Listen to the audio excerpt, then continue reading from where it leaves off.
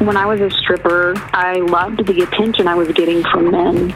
But as it led to prostitution, all of it started to really disgust me. Real Life starts now.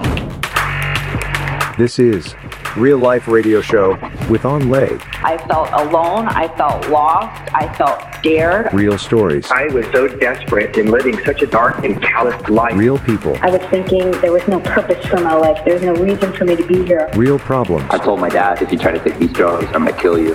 One solution. God. Hope is a person, and his name is Jesus. And now your host, Lay. Hi, this is Evangelist Anh. Welcome to the Real Life Radio Show, where we're going to talk to real people who had real problems but found answers in a real God. Now, real quick, listener discretion is advised, as the contents of this show are sexual in nature and are intended for mature audiences only. We have been talking about the reality of the life of a stripper and how the job can affect both the customers and the strippers themselves on their view of life in a very negative way. On our last show, we had Holly Sheldon Gonzales, who is a former stripper, and she reveals the truth about the types of customers she was servicing. And she also talked about how she got started with this. She shared how she was introduced at a young age to the spirit of lust. She didn't know it, but something happened to her when she was very young. She found out when she was older. And when she was younger, she always gravitated towards sexual things like pornography and looking for acceptance and love from men. She shared how she would always end up in these relationships where men would use her and then lose her. She was left feeling out of control, hurt, and most of all, rejected. And she kept attracting this same pattern again and again. She talked about how she ended up in stripping, and she described how it was exhilarating at first. But today, she's going to share about how the job eventually introduced her into prostitution and that the job became very disgusting to her. Holly, welcome back to the show. Thanks for having me. Yeah, Holly, I'm really glad to have you back on our show. And again, thank you so much for being so real and raw about this stuff. Now, the stripping thing, I understand someone actually encouraged you to get into stripping. Tell us a little bit about that. Yes, I was going to nursing school with a friend, and we ended up going to a party with her younger brother. Some of his friends were there, and we were drinking, and I ended up giving him some lap dances, and they were encouraging me and telling me how good I was at doing that, and it was exhilarating. I felt like it was something that I could do. Wow. And they were encouraging you, right? They were like, yeah, like, you should do this. Like, you're so good at it. And you felt this positive affirmation that you were looking for when you were younger. And you're feeling it from these guys. And so suddenly this became like a real idea in your mind and heart, correct? Yes. Wow. So at first, the stripping, it was exhilarating because when you stepped in, you got the job and you did it. In our last show, you shared about how exhilarating it was for you. Could you just, again, share with us what about it was so exhilarating at first? Well, for me, I liked the attention of being on the stage. And it made me feel like I was in control instead of being a victim, instead of being ogled at and looked at. I was choosing it. I see. And then I understand you also made a lot of money from this. Like, how much money were you walking out of the club with sometimes?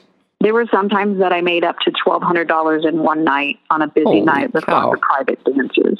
Okay, so obviously that was a huge hook that kept you going, right? Yes. Now, I understand, though, that deep inside, you were craving for control over men. But then at the same time, deep inside, you kind of hated men. How was that attitude built in you as a young girl? Well, in the beginning, I did have a desire in myself to be longed for and to be wanted. Mm-hmm. What I didn't realize is that I wanted to be loved and honored and cherished. But what I sacrificed it for was to be lusted for. So in the beginning, it was exciting that I was getting attention maybe that I thought that I needed. But over time, it became daunting. And I realized that it was just something very empty and that it was not fulfilling. But I understand that when you were a young girl, you kind of had tense feelings towards your father, like because of, the things that he said to you. He was so distant. Like deep inside, you kind of had this hate for men, even though you were at the same time wanting them to be so attracted to you. Is that right? Tell us a little bit about that. Yes, I felt very ashamed of my sexuality and rejected by him, but at the same time, I longed for his love and affection and attention. So it was like a tug of war. And I searched for what I didn't have outside where I could get the attention that I thought that I longed for. But in reality, over time, it just became disgusting. Wow. Now, I understand you're always getting offers to sleep with men for more money. So they would be there and they'd be like, hey, you can make more money. Tell us about how you first responded, but then I understand you eventually gave in. Tell us a little about that whole process. Well, it wasn't uncommon, especially when I would give private dances, for men to offer me more money for sexual acts or to meet me after the club and wanting to pay for sexual acts. But in the beginning, it was very disgusting, and I had absolutely no intentions of participating in something like that. Right. But then there were seasons of time when the money wasn't there, when I had made like $45 and it was barely enough to pay for gas there and back to get home. Wow. So then eventually you gave in. Do you remember the first time that you gave in? How did you feel before the event of the prostitution, during, and then afterwards? I almost had to separate myself from what I was doing. And then when it was actually happening, I almost felt like my spirit was leaving my body just to tolerate what was happening and to get through it and to get over it. Because I knew what the goal was, and I just did what I had to survive it and to get through it. It's interesting what you said. You almost had to separate yourself. Like, I remember when we were talking before, it was almost like you had to have this your soul out of your body experience. Is that right? Yes. And even before, it was like I was a different person. I had to take on a different personality and to be a different person to do this. And then, like you said, it was like my spirit left my body. Wow. So you're having a very traumatic experience, though the customer probably did not know you were being traumatized inside during the whole act. Yes, it was traumatic, not only the first time, but every time.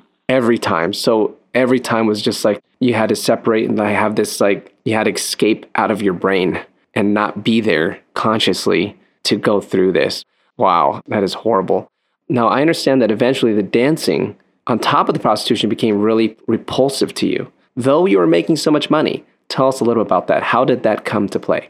It just became so daunting where I would even just get anxiety thinking about going and thinking about the whole experience and how degrading it was. It began to literally eat away at my soul to where I didn't want to go. Wow. Like, what do you mean? Like, you didn't want to go and you were repulsed? Because before it was like, I'm getting all this attention. How did that suddenly turn into like, oh, this is disgusting? Over time, I just saw what it was really about the fantasy. Most of the girls that I worked with did drugs or alcohol, even though I was sober. I didn't have that to turn to tolerate what you have to endure being lusted after and ogled over. Right. The desire of a woman's heart is to be loved and honored and cherished. And these things were more like a violation over time. I didn't feel in control anymore. Wow. Holly, let's stop there, because I understand eventually this all led to a downward spiral where you eventually tried to commit suicide. Holly, my heart is so heavy hearing about this, and I know that God loved you through this all, and that his heart was for you to know who you truly were the whole time. So Holly, I'm really looking forward to having you on the show again. Thanks so much for sharing. Thank you for having me. Hey, let me share some thoughts with you right after the break. Hey guys, it's me again. Let me be real and upfront with you. People are calling in and getting saved and set free by the power of the gospel that is preached on this show through powerful testimonies. I remember one night I was working the phones and a man in about his 30s called in. He was a business owner who was addicted to cocaine, and he was living in California. He said he was driving and he heard our show about a former drug addict, and he felt convicted that he wasn't living his life right, and he gave his life to Jesus that very night. To me, this is a powerful reminder that God is moving through this real and raw show to touch the lives of others. Will you help us reach other cities all across America? You may be able to donate maybe $5 a month, maybe $10, some of you $25, maybe more. Anything helps. Help us to spread the gospel to America as we are believing for a great harvest of souls for the kingdom of God in this time and in this era. But we can't do it without you. Don't just sit there. Go to awakeningthenations.com and join the movement to get these testimonies to help others. More Real Life starts now. Welcome back to the show, where we're going to go deeper into what you just heard. So what do you think about this? To me, it's devastating how this all started at a party just trying to get these guys' attention and them cheering her on to strip. Now, she was going through this traumatic experience of selling her body for sex. Like, how? How she had to stare at a place in the wall and just disconnect from her mind and emotions because of the trauma it was causing her. Truth is, prostitution is not a normal thing, nor is it a good thing for the customer or the person prostituting themselves. But how she got there was she kept delving into sinful and wrong behavior. It was never enough. It always leads to somewhere worse for you. Now, how did Holly get here? She embodied this ancient scripture in her life at the time. In Proverbs 30:20, it is written, "This is the way of an adulterous woman. She eats and wipes her mouth and says, 'I've done no wickedness.'" Now you might say, how could Holly keep on going like that? How could she make it through all of that? Simply by this verse. Adultery and the adulterous woman does things and is convinced that nothing that was done was wrong. And I'm sure Holly had her excuses to do what she was doing. But it eventually goes to a time where the consequences start to set in, as you're hearing in her testimony. And why do consequences set in? Well, it's written in ancient scriptures. In Romans 6:23, it says, "For the wages of sin is death. But the gift of God is eternal life in Christ Jesus our Lord." You see, Holly's sin led to horrible thoughts of suicide and hating her own life. But it isn't just the sin of prostitution and stripping that applies to this verse. It's all sin. All sin. The wages, the cost of it is death. But we don't have to go there. We can instead, like this Bible verse, it says we can receive the gift of God, which is eternal life, and have the power to be set free from our sins. Where are you at with this? Have you received forgiveness for your sins as Holly has? Because maybe your sins aren't as big as hers. Maybe they're worse, or maybe they're tiny. But the truth is, all sin leads to death. And it's going to be the death to something. Maybe it's going to be the death to a marriage, the death to a job, or maybe even suicidal thoughts coming around you and surrounding your mind. Where are you at with this, friend?